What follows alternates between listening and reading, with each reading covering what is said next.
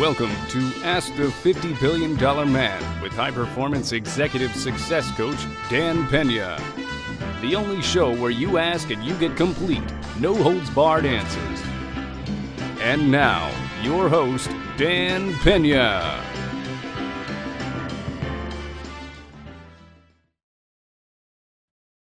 Hi, kids. And I call you all kids because I'm old enough to be at least your father, if not grandfather. Welcome to 007 podcast, Ask the $50 Billion Man. Depending on how Bulletproof Executive shoots and then films and shoots, you may or may not have already seen me on Bulletproof Executive, which is due to be filmed here in 12 or 13 days. But be that as it may, first thing I want to cover is the chart that's sitting off to my left-hand side. As you may or may not know, we just finished our August seminar at the Castle. It was a resounding success. I hate to keep saying that this seminar was better than all the rest, but it probably was. But one of the things that came up, and we had some smart kids. It was like the United Nations. We had people from Jordan. We had people from Afghanistan. We had people from Australia. We had people from America. We had people from Canada. We had people from all over the place. We had people from Belgium. Is the difference in work ethic that came up. And as you know, if you've listened to these podcasts before and you've read any of my material and you've read excerpts from your first 100 million, you know that I have a very strong work ethic, and I got that work ethic from my dad. I go into detail how I got that work ethic, but what I want to show you in the chart that's to my left is the difference between me and my work history and the work history of probably every single person watching this. What the bar chart indicates, the tallest blue column on my right, perhaps your left, shows me working for 50 years, 15 hours a day, 7 days a week. So that's not counting the days that I work 24 hours. It also doesn't count the days I only work 5, 6, 7 hours, but on average. And astonishingly, it shows I'm 131 plus years old, meaning I have 131 years of experience based on the norm, which is the column all the way to the other side that shows if you work 5 days a week, 8 hours a day, and took normal vacations. So when I tell you that I'm experienced, or when people tell me that how smart I am, it's really not. It's just merely, not discounting that I am smart, but it's just merely that I've worked a lot more hours than you. So I have worked, I'm 131, I'm really only 70, so that means, you know, I've got 60 years plus experience than virtually anybody else my age, except for a few. There are other luminaries like Michael Milken over the years that only needed a couple hours sleep. I've told stories which are true, not fiction or anything like that, about Bill Gates, Ted Turner, and Steve Jobs sleeping at their office just as I did. One of the great comments of Ted Turner's recent 75th birthday anniversary was, you accomplish so much more in a 24-hour day. Of course, the first 10 or 20 years, he slept on a couch in his office while he was building CNN. So this as a basis, if you don't work long hours, and I know there's a lot of people that would like to think that there's something other than long hours, and if you're not passionate, and if you're not committed, the chances of you being high performance, super success are remotely diminished. Now, the first question we're going to have is a question from our voicemail. We've got a number of voicemail on our toll-free number. People are actually using it now, thank goodness. And it's a long question, so stay awake and keep up. But it's a good question, otherwise I wouldn't start with it. Hi, Dan. This is Tomas Vasha calling from Nashville, Tennessee. My question to you is, what goes through your mind when faced with a competitor? Furthermore, let's assume that that competitor has some type of advantage over you. How do you adjust your approach accordingly? Okay, the question roughly is, if your competitor has a distinct advantage of you, how do you deal with it? And how do you deal with it and adjust your approach? And what in QLA or what format in QLA allows you to do this? Well, it's very simple. Self-confidence, self-esteem, practice, practice, and practice. Many people are going to have a competitive advantage over you, mostly based on experience, because of the chart that I just showed you, the experience of most of the people that you're going to come up against is going to be greater than yours. But that's why you have your dream team. That's why you have your mentor. That's why you have your mentor hopefully acting as your chairman. With that as a background, you will automatically feel more self-esteem, more self-confidence. And the more self-esteem that you show in that meeting or in those meetings, sooner than later, and probably from the very beginning, the advantage will switch to you, and it's something that you don't have to worry about. But it's not that you're adjusting your approach. You're following the QLA methodology. You're following the QLA format. You're following the QLA template that has worked for tens of thousands, countless amount of people, many of which have no experience. One of my favorite stories is, not a story, it's a true story, that one of the bigger deals that I accomplished through QLA in the UK was with one young kid that had one O level. I believe he had a C in joinery. Joinery means carpentry.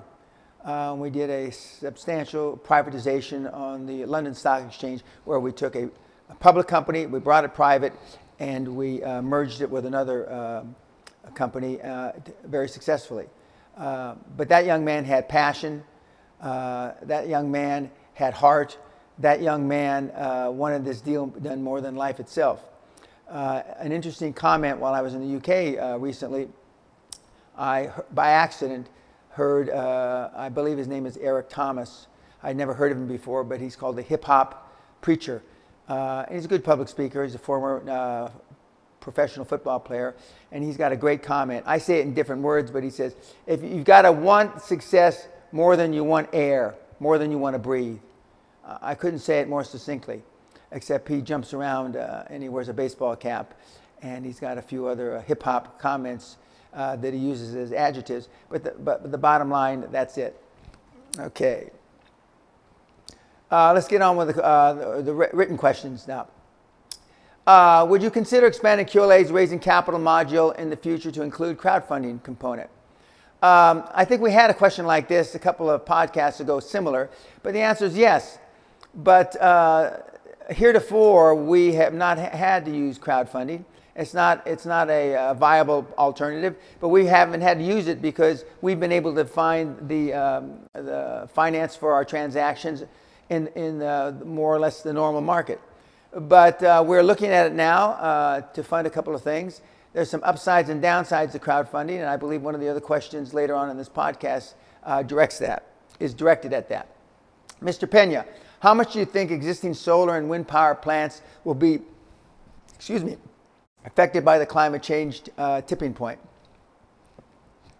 All Earth systems would irreversibly change as a result of the changing climate.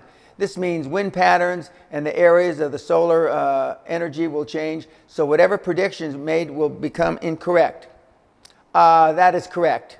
So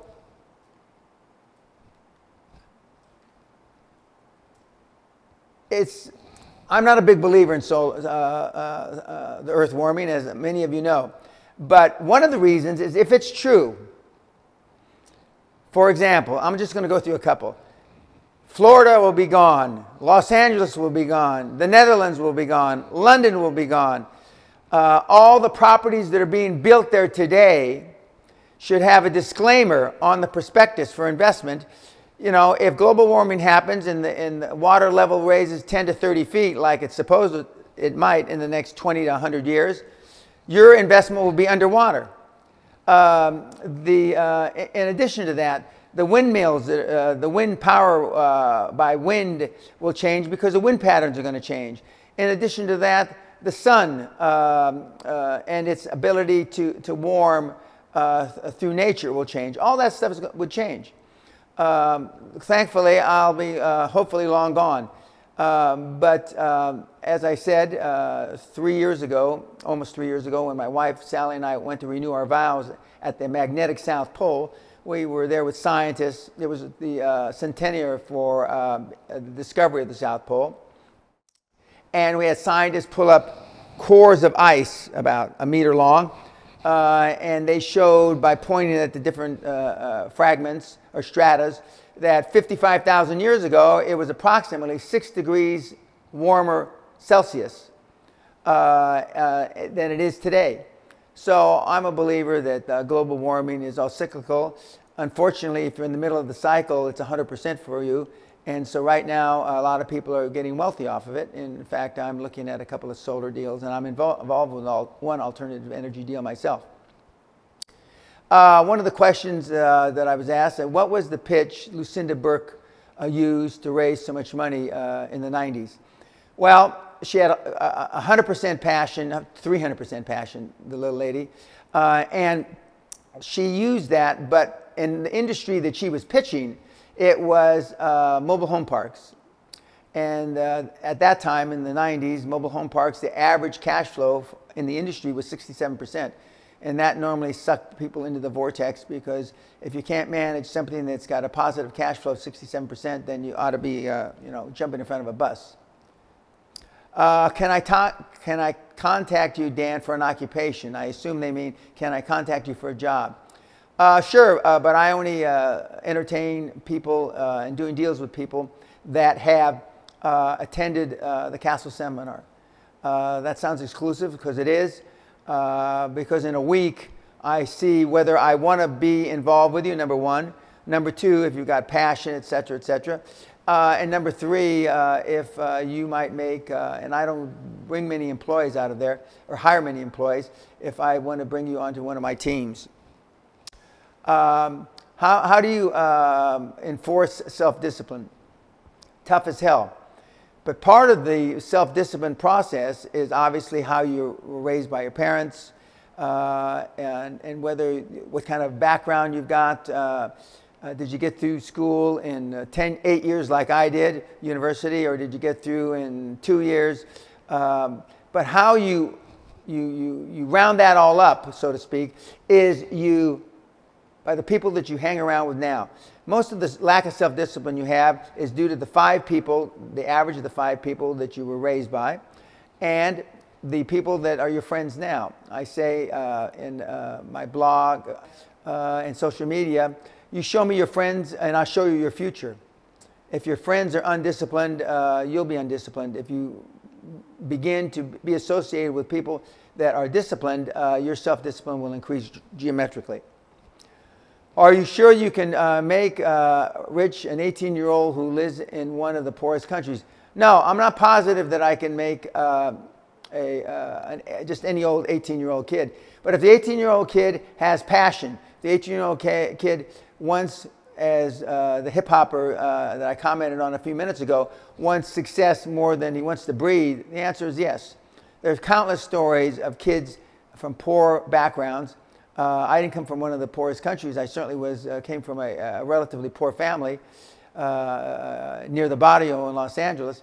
So yes, it is possible. And we had, in this recent seminar, we had a poor kid. He wasn't from a poor country, but he was poor. He was 20 years old. But he was there because he had a passion. If you were unemployed with little money, what steps would you take to make your first million? Well, if you don't have a passion for something, if you're not in love with something, if there's something that keeps you from sleeping at night, there's little chance that you're going to make your first million anytime soon. Most people make their first million through serendipity, by luck. And then they try to parlay that luck into some sort of small fortune. But the first step is to find something you love, find something that you're willing to do no matter what, for no pay, and then the money will come. If you were reborn in antiquity, but all the wonders of the world were already there standing, what would you build for people in the future to remember you by? Well, I'm not so concerned that people remember me. What I am concerned about, and the reason why I give all my product away, I tell you to go to torrent, I have countless, endless pages of content on my sites, is that I want QLA to be remembered. If I'm remembered in conjunction with QLA, so be it. But to build something, I'm building the QLA platform. Just as Napoleon Hill left us in a number of books, but probably the most famous is Think and Grow Rich. I want people to remember QLA and perhaps your first 100 million. I've recently, in recent years, I should say, been referred to as the Latter-day Saint Napoleon Hill, or the 21st century Napoleon Hill. Well, that's a great honor. I haven't accomplished anything like Napoleon Hill has. Of course, my market is much more focused. Napoleon Hill's market is for more or less for the masses. Mine isn't for the masses. Mine is for a very small segment. Although the masses can use QLA and can read the book and apply it. I've been asked what my success ratio is with QLA. In the QLA seminar, it's 100%. I've changed everybody's life that went through there.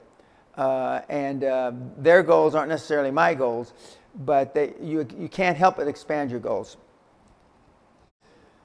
So what would you do if you were where I am now? Well, not knowing where you are now, but generally understanding the question, find something that you're in love with. Find something that you can be passionate about. Find something that you're willing to work on night and day for no money. A lot of people are hooked, addicted to the internet. We talk a lot about that. We talk about how it's not necessarily such a mentally healthy thing to be addicted to the internet. But find something that you're that addicted to and you'll succeed. A gentleman says, I say it's a gentleman, I don't know if it's a gentleman, cure multiple sclerosis. Dan, that is what I have. Can money do that? No. Money can't cure your multiple sclerosis, but what money can do is pay for the research to find a possible cure for multiple sclerosis. We're all dealt cards in life. Some cards are bad, some cards are good. But we have to play the game with what the cards we were dealt with. I was dealt some average cards, and I turned those average cards into winning hands. Not that you can ignore the fact that you've got multiple sclerosis or any malady, but it's not what happens to us in life. It's how we react to what happens in life that separates the high-performance person from everybody else. Do you think we should have mandatory military service, and why? Yes, I do. I think that we should have mandatory military service because all I can say is they used to say in my day, the military, give us a kid and we'll give you back a man. That's exactly what happened to me. And I just have to stand up when I say this because the kids today are too undisciplined. Kids today think that they have a right to success when they don't. Kids today, not all kids, but most kids, kids today think that the world owes them a living, and it doesn't. I'm here to tell you that military service would be a good thing. Now, this is a very unpopular thing that I'm saying right now, and I realize that, but I've said a lot of things that are unpopular. So I'm not too concerned with that. Do most personal development coaches talk, why do most personal development coaches talk of the art of war, yet they steer clear of controversial subjects that are not considered politically correct? Well, if I have to explain this to you, I don't look like the other PD coaches, I don't sound like them, and I don't give a shit if you like me or don't like me. I give you my product because I don't give a fuck if you buy it or not. I mean, they steer clear of controversial subjects for that very reason, because they're trying to fucking sell you something. If you can't understand that, then I can't help you.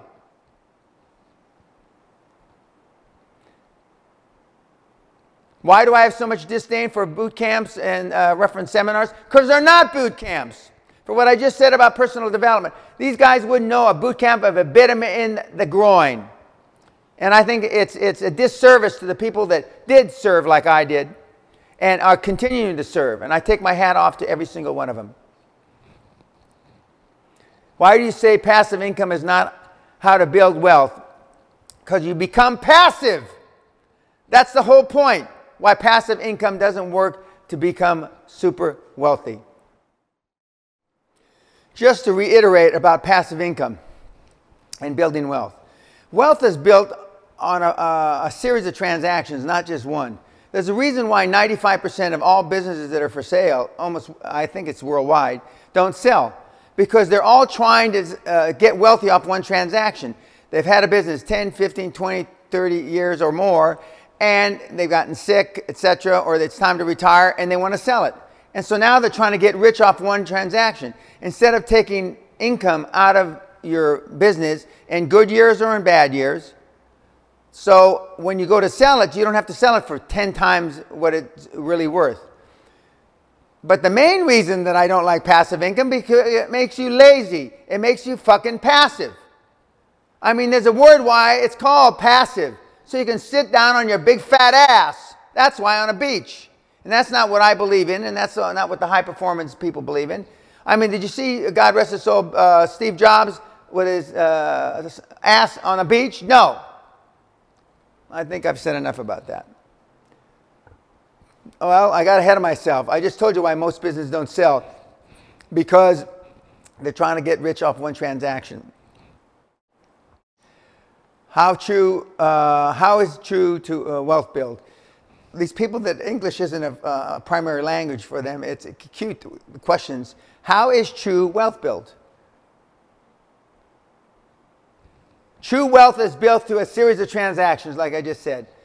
Needless to say, I practiced this, so I got ahead of myself in the slides, because I know what the slides are coming. I'll try to back off and be more normal. Why should the bank or financial institution be interested in your deal?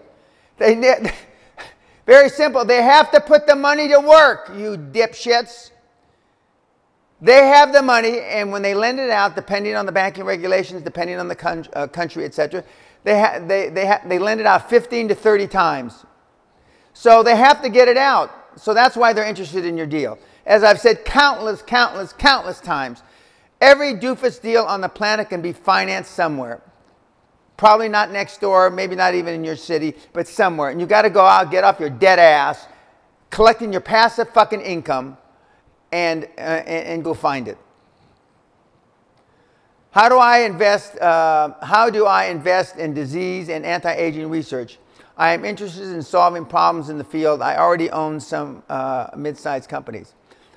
Find somebody that has already been successful in that and partner, joint venture, because then you've created an instant track record, which is what QLA is all about.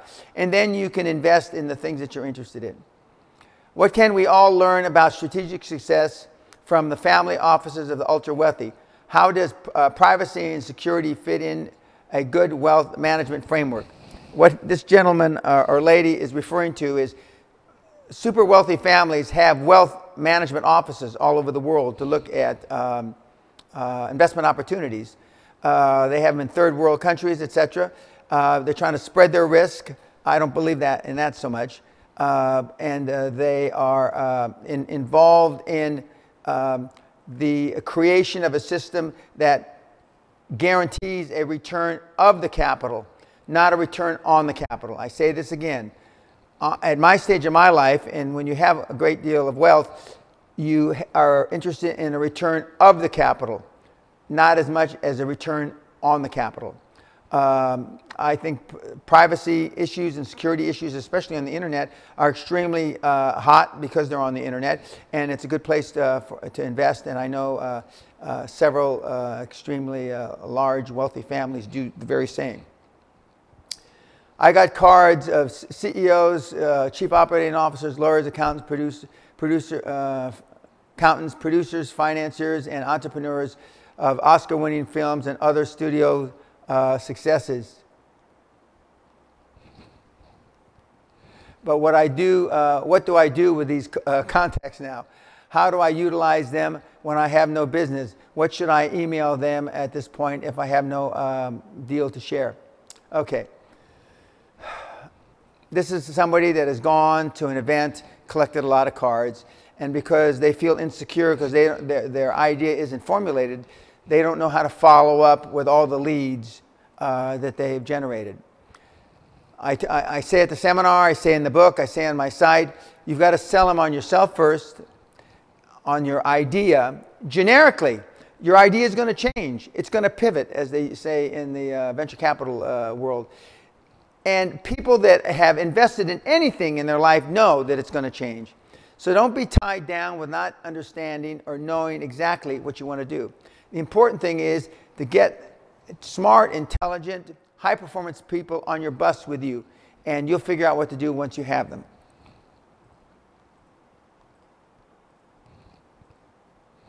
How do I keep calling Adelson, who's a billionaire, for example, without appearing to be a lunatic? This is another young kid that I work with that is concerned that political correctness deems that if he continues to call like a madman, the guy will think he's crazy. Well, I've told the story many times where it's like the movie Wall Street. Gecko was called on 100 times, I think, by the young stockbroker before he answered him and gave him a brief interview.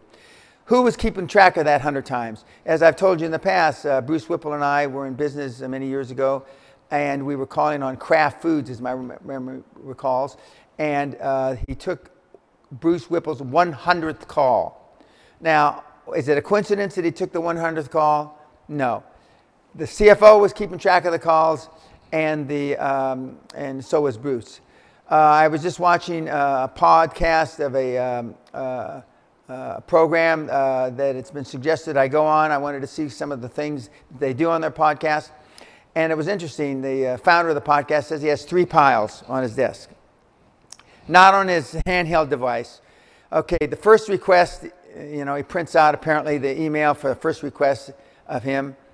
He doesn't answer it. He has a pile, a second request. He doesn't answer him. He doesn't even put he puts the third request in a pile that he would answer or he would respond to, because he's measuring how important it is to the guy.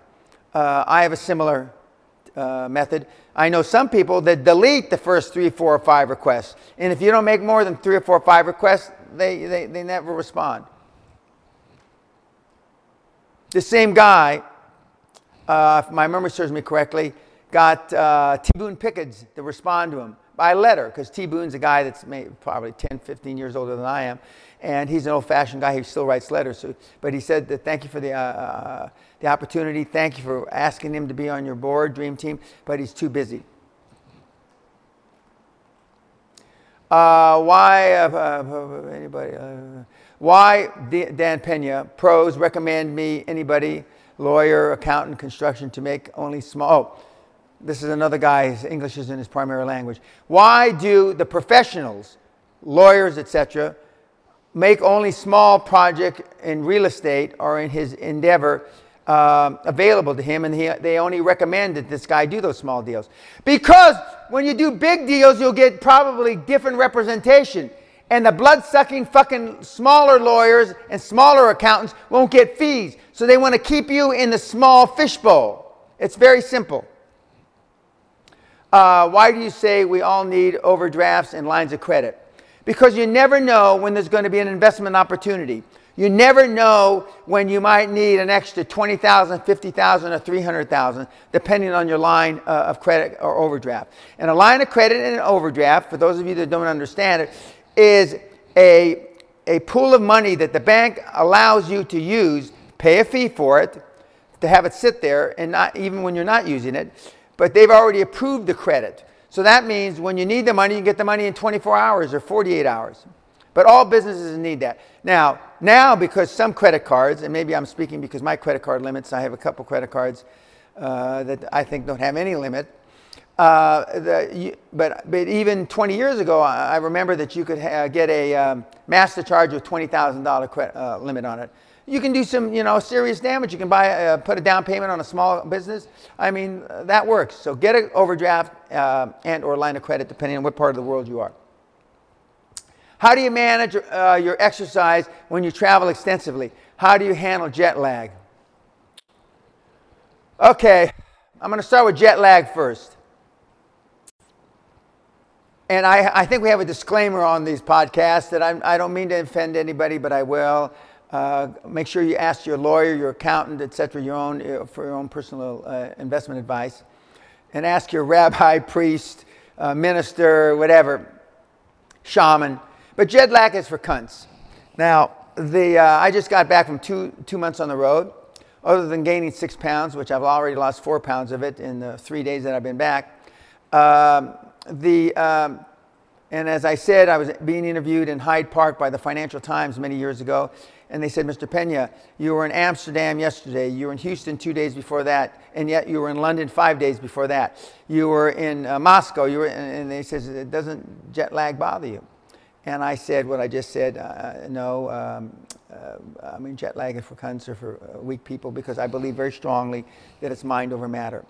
Now, as I'm getting older, I'll be 70 my next birthday. And by the way, my 69th birthday was a lot of fun. And my wife, who took me through Scandinavia and parts of Russia. But it's in your mind.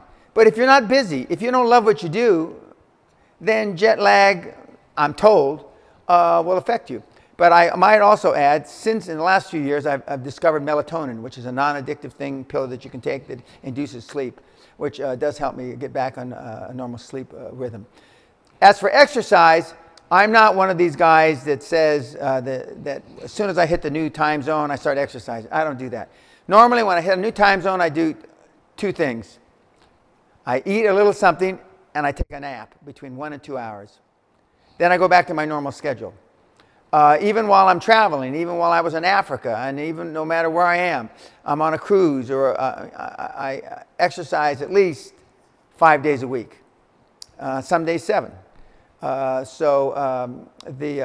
if you can't stay mentally fit, I mean, I had this suit made for me in the late 80s, and it still fits. I can't say that for most of the people watching the show that are old enough to have had clothes made or any kind of clothes bought from the 80s. And so you have to stay physically fit. Has your exercise modus operandi changed, and why? No, it hasn't changed. I've been on the same one for at least 20 years. The only difference is that as I think my last newsletter had a little clip in it for a couple minutes that shows the intensity I have still in the gym. I try to work out, when I say try, that means I do. When I say I try, it means I do. I work out very hard. But I still like the gym. That's another thing. I enjoy exercise. I've convinced myself part of the reason that I've been very successful is I'm very fit. Now, whether that's true or not, I'll never know. But up here, I think it's true. Therefore, it is. Why do high performers of old not? Oh, why did high performers of old times not exercise? Well, they also didn't live as long. I don't think. I know that exercise as a regimen wasn't considered important.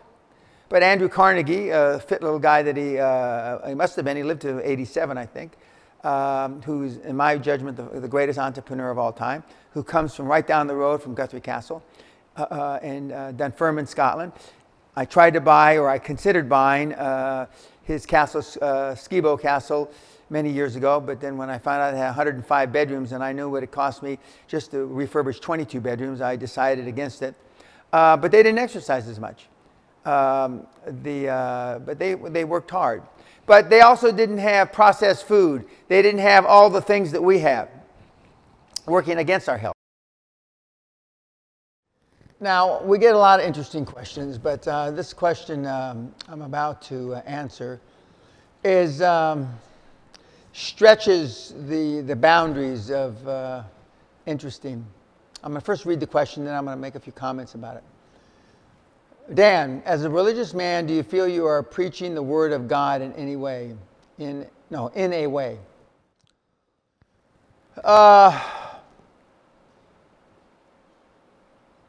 Yes, but not for the reason that you may think or the audience may think. I often say that the reason that your first 100 million looks like a large Bible, gold leaf, red or kind of reddish leather, gold inlay letters, etc., is because I'm telling you what the Lord knows. Now, when I say that, I'm being somewhat sarcastic. Not because I'm getting the information directly, as Moses did when he printed up the 10 tablets and he came down from the mountain. But I am telling you what the Lord knows vis-a-vis experience. There's not that many people on the planet. There are some, but not many, that have more experience than I do, reference things I talk about. And in the coaching arena, there's virtually, I don't know of any. Maybe there are, but I don't know them. So when I say I'm telling you what the Lord knows, I'm telling you what tens of thousands of case studies have shown me. And I laugh and chuckle sometimes, which isn't really polite, when I hear these other guys. The two things that make me chuckle the most are boot camp and best practices. Boot camp, you've already heard me say, these guys would know boot camp if it bit them in the groin, because, and I think it's a disservice to the kids that are currently serving this country and other countries in the military, and people like myself that have served honorably. But the other thing that makes me chuckle is when people say that this is best practices. Okay, if what they're talking about is best practices, I'm telling you what is the best of best practices. I mean, because best practices don't always win. Best practices don't always come to show you the final result that you're wishing.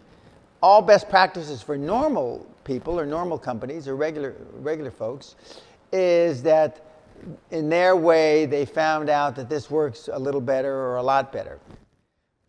When I'm telling you it is the best of best practices, it actually works and it creates wealth.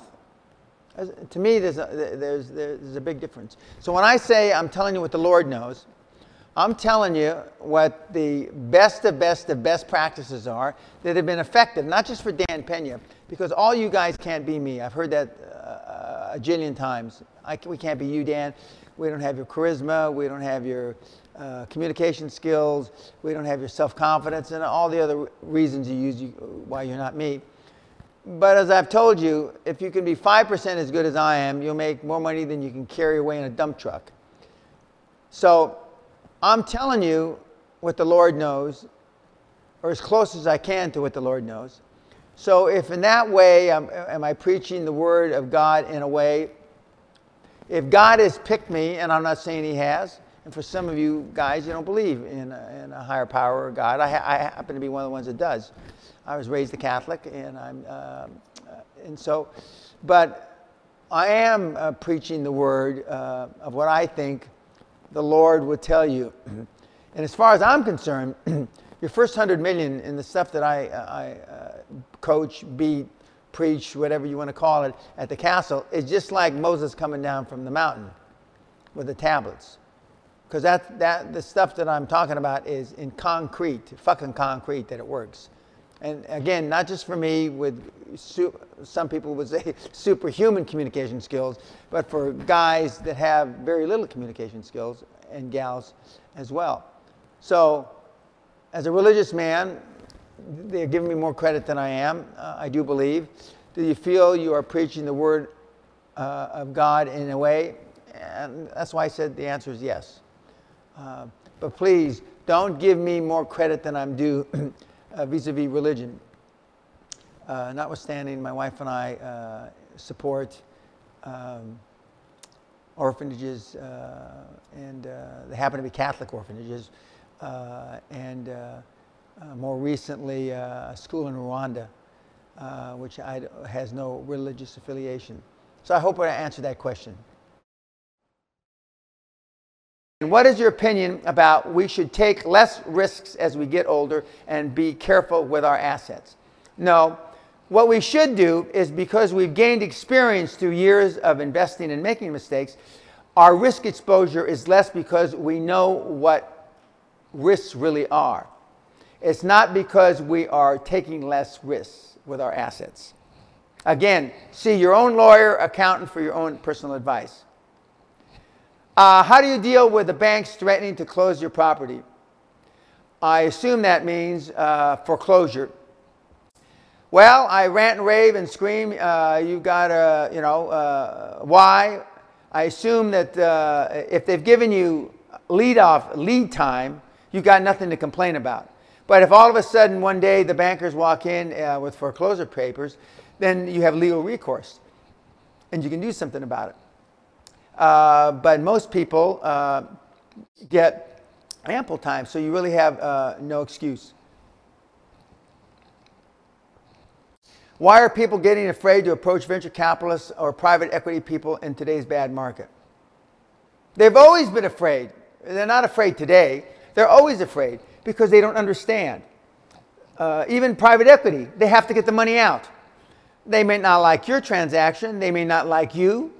But there's a higher probability they're going to like you if you've got a mentor chairman with a good track record, other members of the team that have great track records, an accounting firm and a law firm that is on your extended dream team that is giving you success fees until it's rolled up in your first transaction.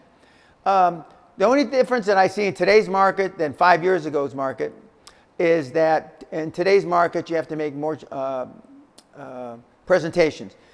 And why do you have to make more presentations? It's not so much because it's a bad market.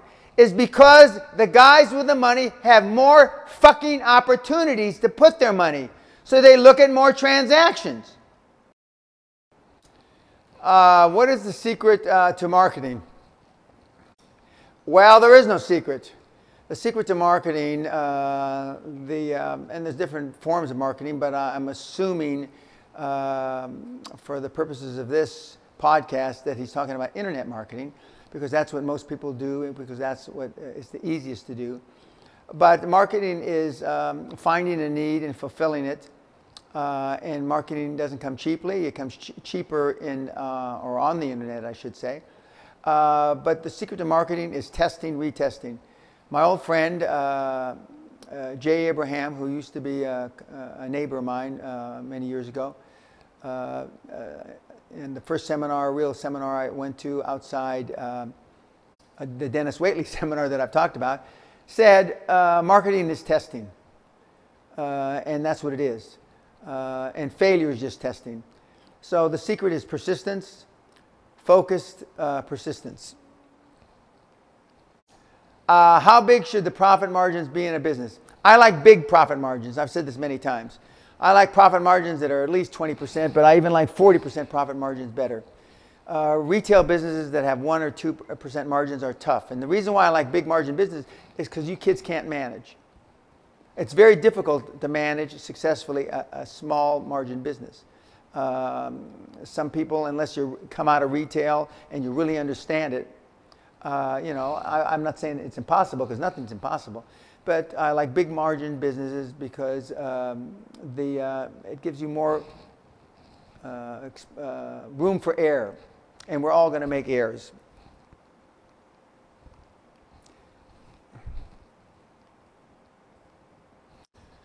How is it different in the market now, and what has happened in the financial markets that have dried up?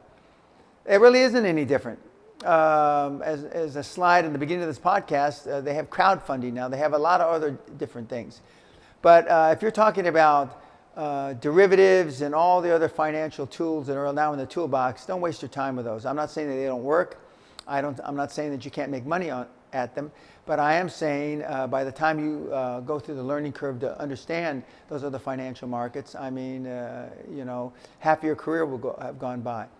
The main difference is that everything is instantaneous now. Information is instantaneous. So bad news travels fast, faster than good news. And something that can be happening in Tokyo, like the nuclear meltdown, can affect the market in New York City in just a matter of a few hours by the time you wake up. So it's not that other opportunities have dried up. They've only dried up for mediocre transactions. Money's still there for good transactions. What's the current situation with banks? Well, that's kind of an open-ended question. but there's more money than you can imagine. The world is flush with cash. I've been saying this since 1993. I've been saying two things since 1993 when I started. The world is flush with cash. 1. 2, we have too much debt. And people said that I was a doomsdayer until 2008 and 9. So I cried wolf for 15 years before the bottom fell out of the market. And I'm here to say it's probably going to happen again. I don't know when. I don't know if it's 6 weeks, 6 months, or 6 years. But the world has too much debt. It's pure and simple. And as long as the United States government keeps printing money, and as long as the financial benchmarks or guidelines of the world in general are pretty piss poor, that's going to happen. It's interesting to note during the Depression back in the 20s and 30s, no banks failed that I know of in Canada. There were no foreclosures, et cetera, et cetera. During the recent financial crisis in 2008 to 2012 or 13, depending on how you want to count the numbers, the same thing happened in Canada because Canada takes less risk. Canadian bankers and financial guys are more conservative. Now, that's tough when you're trying to borrow money, but it's safe when you're trying to borrow money because the Canadian institutions are less likely to fund something that's going to go down a rat hole. What are your thoughts about partner affiliate programs on the internet? I assume they mean by affiliate programs, when you have affiliate programs, you have other people selling your idea. I believe things like ClickBank are just big groups of affiliates. I'm not an expert in that, but I do know that a number of my very successful internet mentees utilize affiliate programs, and there's such thing as giant affiliates like Jumbleberry, which I'm cognizant of. They work okay, but the best way to make money on the internet is with your own offer, your own financing through merchant accounts. I think they call them MIDs, and through the management of your merchant accounts. Anybody can get a merchant account. Not anybody can get 5 or 10 merchant accounts. But the point is, when you have chargeback and refunds, et cetera, it's management of those finances that separates the big guys that are doing $500,000 to $10 million a month in revenue, and the guys that are doing $10,000 to $20,000 a month in revenue. If you're young and you can do it all over again, I assume they mean me. If you're young, I feel young, damn it. I just had my 69th birthday. All over again, what would you do? I do the same thing I told Rick Scott, who's the sitting governor of Florida today, my old lawyer, who asked me many years ago, Dan, you know, where should I go to make the kind of money that you made? And this was a transaction that we just completed. And I said healthcare, and I said telecommunications, which expanded into the internet. I say the same thing. Baby boomers like myself want to live longer. We spend more money on healthcare, and we spend more money towards the end of our life cycle. And the internet is just expanding. People like Mr. Zuckerberg, who bought Instagram, formerly Microsoft, who's now actually just, it's still a great company, but I mean, it's a big conglomerate. But I'd still go to one of those two areas. How's the barrier entry to China? There really isn't. I found it easy getting into China, even though there's a number of hurdles. It's getting money out of China that's more difficult because they want you to keep the money in the country and build the infrastructure of their greatly populated nation. There's nothing wrong with that. But if you want to go over there and make 100 million, then pull out 100 million and go put it in Demi, New Mexico, that dog won't hunt. That's not going to happen. If you were to start from scratch, how would I do it? I do it just like I did it the first time. I find an area that I could be passionate about. In my particular case, it was oil and gas, not because I knew anything about it, but I saw that there was a disparity and there was a lot of very unsophisticated people making a lot of money. So I fell in love with that, okay? I went and I built a dream team and I took it public. I do the same thing again. And I wouldn't necessarily go back to oil and gas, but I would probably do something in healthcare and or telecommunications, which is now the internet. This is a guy who says, Dan, I met with my potential chairman. He's a high-level chairman after listening to your tapes 2 weeks later, but he is asking me where I'm getting the finance. Then he's the wrong guy. You didn't sell him right. He's not sold on you. He's not sold on your passion. If he is, he knows for any good transaction or even reasonable transaction, the finance is there. You will have trouble convincing older Dream Team members is the finance is available without equity or down payment that you'll be required to put in. Because that's old school, I'm telling you, quantum leap, new school. And it's not new school. I've been doing it for 30 years, and QLA, as it's called now, has been doing it 20 plus years. But they have to believe in you. If they don't believe in you, then you got the wrong person on the bus. But the finance is available. And I know you've spent time recruiting this guy, but you got to move on.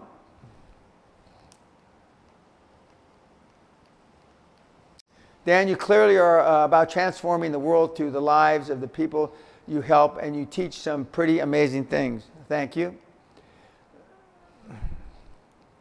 So my question is about your wider legacy. Would be beyond those who you have directly helped, and it is this. If you were to wave a magic Pena wand and could have 5 of your most powerful ideas, concepts, strategies taught in your school systems to inspire and empower more of the kids to have the same sort of impact on the world that you have, what would those 5 be? You guys are getting awful fucking esoteric. I mean, I'm not that much of an esoteric guy. And I don't like, and it's not that I feel uncomfortable with it, because there's very little I feel uncomfortable with, but I don't like having too much of Mother Teresa qualities attributed to me. I'm not Mother Teresa. I'm not going to be a saint, as the Pope is making her now. You guys are you getting all my free content, me not selling anything, me telling you to go to torrent, me having countless pages of content on my websites, is a manifestation of me wanting to be the best high-performance coach that ever lived. So you're the beneficiaries, not because I'm trying to be Mother Teresa, and and not so much because I'm trying to give back. Although I'm a very generous guy, and my wife and I support orphanages, Mother Teresa too, or Mother Teresa's orphanages, coincidentally. But the 5 things that I would do aren't really 5. It's only just 1. Okay. And I wish to hell that I had known this so many years ago. But just fucking do it. I mean, it's like I said, I think on the London Real podcast, which I thank Brian Rose for the opportunity, because he opened up my eyes to podcasts. And I'll talk a little bit about my experience with my reality show in a few minutes. But best advice I ever got from Mr. Grazos, do it. He didn't say just fucking do it. He didn't swear. And the best advice I've ever given anybody is just fucking do it. We take too much time procrastinating. And because we're afraid of failure, and fear is false expectations appearing real. We're worried about what other people think. We're trying to fit in. And I can go through a whole litany of bullshit. It's not bullshit because it's not true. Litany of stuff why you are where you are, because you just didn't do it. You didn't want to make a mistake. You got a mortgage. You got 2 ex-wives. You got a 15-year-old daughter who's pregnant. Your dad's got Alzheimer's. Your mother's got emphysema, spitting up blood. I can go on and on and on and on. But the bottom fucking line is, if you had 15 years ago you had just done it, 10 years ago you had just fucking done it, 5 years ago if you had just fucking done it, 6 fucking months ago if you just fucking done it, you probably wouldn't be in the position you're in now. So I'm saying no matter what your age is, it's still time to just fucking go out and do it. Just go out and fucking do it. But thank you for the accolades, and thank you for thinking of me in that light. But I'm trying to be the best high-performance coach that ever lived. Not just for you, but for everybody. And I want QLA to live on beyond my mere 60 or 70 more years that I've got. Somebody one of my mentees, who I just agreed to be chairman of his new company, we were talking about the market, et cetera, and his analysis of the market. And in my more recent, and this is my segue into the reality show, with the opportunity I got on London Real, he says, Dan, you'll be doing these well into your 80s. Well, I plan on being fit enough to be doing this well into my 90s. So, a reality show, just an update. I am now been taken up by one of the top leading talent agencies on the planet to put together a program, production companies. I met with the production companies. One of the leading, if not the leading production company in the UK has taken me on and will put together a format for my approval that they will then attempt to sell to the networks, both in the UK and in the US. It's going to be a different kind of format. It's not going to be The Apprentice. It's not going to be the Shark Tank. Although I, with the greatest respect to the Shark Tank guys, I think that I could do that better than they do. But I think I can do everything better, so it's nothing against them. But it's going to be very different. They're going to come back with two different formats. I already like one of the formats I'm pretty familiar with because I partially came up with the idea, and they've expanded on it or are expanding on it. But this is all stuff that's going to happen in 2015. Nothing's going to happen this year, and I look forward to it. And for those of you that haven't read my newsletter or looked at my site, I'm inviting all QLA alumni to my 70th birthday party at Guthrie Castle. It's going to be a shit fucking kicker. There are going to be a lot of activities, one of which will be a golf tournament. I'm not sure what the prize will be for the golf tournament. It might be to come back to the Castle seminar. There will also be friends and family. And I'm trying to go back 20, 30 years to find some people that helped me with my career. There aren't that many of them because most people thought I was fucking crazy. And they're probably right. But they can't argue with my success. One of the questions that I was asked when I was interviewing with the production companies is, you didn't just all of a sudden come up with $50 billion, Dan, created for, with and for your mentees in value and equity. No, I didn't. Well, why didn't you talk about it before? Well, frankly, the last time I talked about money was 1997 at the Harvard Club, and I had only raised $100 million through my mentees, or made or created. And they were so taken aback and aghast by it that I would talk about money. I thought, well, if I'm going to have any success at getting people in the door for QLA, I can't insult them up front. Well, now I can insult you up front because I don't give a shit, because I've had a lot of people through the door.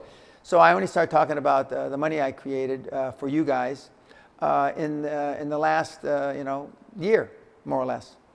And the number's still clicking and counting. Earlier this year, one of my mentees, popped out of the wall about creating $2 billion that I did not have on my list. And the number is greater than 50 billion, but not everybody wants to be famous. Almost all of you watching this want some extra wealth, additional wealth, but you don't all want to be in the newspapers or on YouTube. So I appreciate that, and I keep that in confidence, and I keep your private information confidential. But the 50 billion I can talk about and easily prove, as I did to the production companies and my talent agency, I should say. So, but I hope you all, or many of you, can make the 70th birthday. It's going to be an event. It'll be on YouTube for those of you that can't make it. And it's going to be over 2 or 3 days, the events. And I'm looking forward to seeing as many as I can. Anyway, God bless Peace.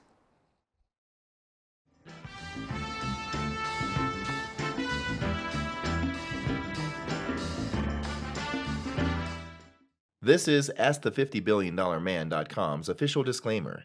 Comments, questions, and remarks made during any part of this podcast are intended to generate discussion and reflection, but are not legal, accounting, tax, investment, appraisal, medical, or other professional advice or instructions, or factual reporting, all of which are expressly disclaimed. Remember, investigate before you invest. We can't do that for you. You are solely responsible for your investigation, analysis, and decisions made with your independent professional advisors, familiar with your specific and verified facts, and current applicable laws and regulations. Reliance on this podcast, its contents, or its participants for any personal or business decision, including, but not limited to legal, investment, or other financial decisions, is disclaimed. No comment, question, or remark or other content shall be or be construed as an express or implied promise, undertaking, contract, or agreement, or a waiver of any part of this disclaimer or applicable laws. The owners and distributors disclaim any obligation to supplement, correct, or modify the content of any podcast. No content shall be deemed to encourage evasion or disobedience of any law, or the submission to jurisdiction in any country. Reliance upon any facts assumed to be true for the podcast is disclaimed. Persons or entities referred to are fictional, and no depiction or reference to any person or entity is intended. Any seeming resemblance to an actual person or entity is entirely coincidental. All content is copyrighted and may not be used without written permission from Dan S. Pena, Sr.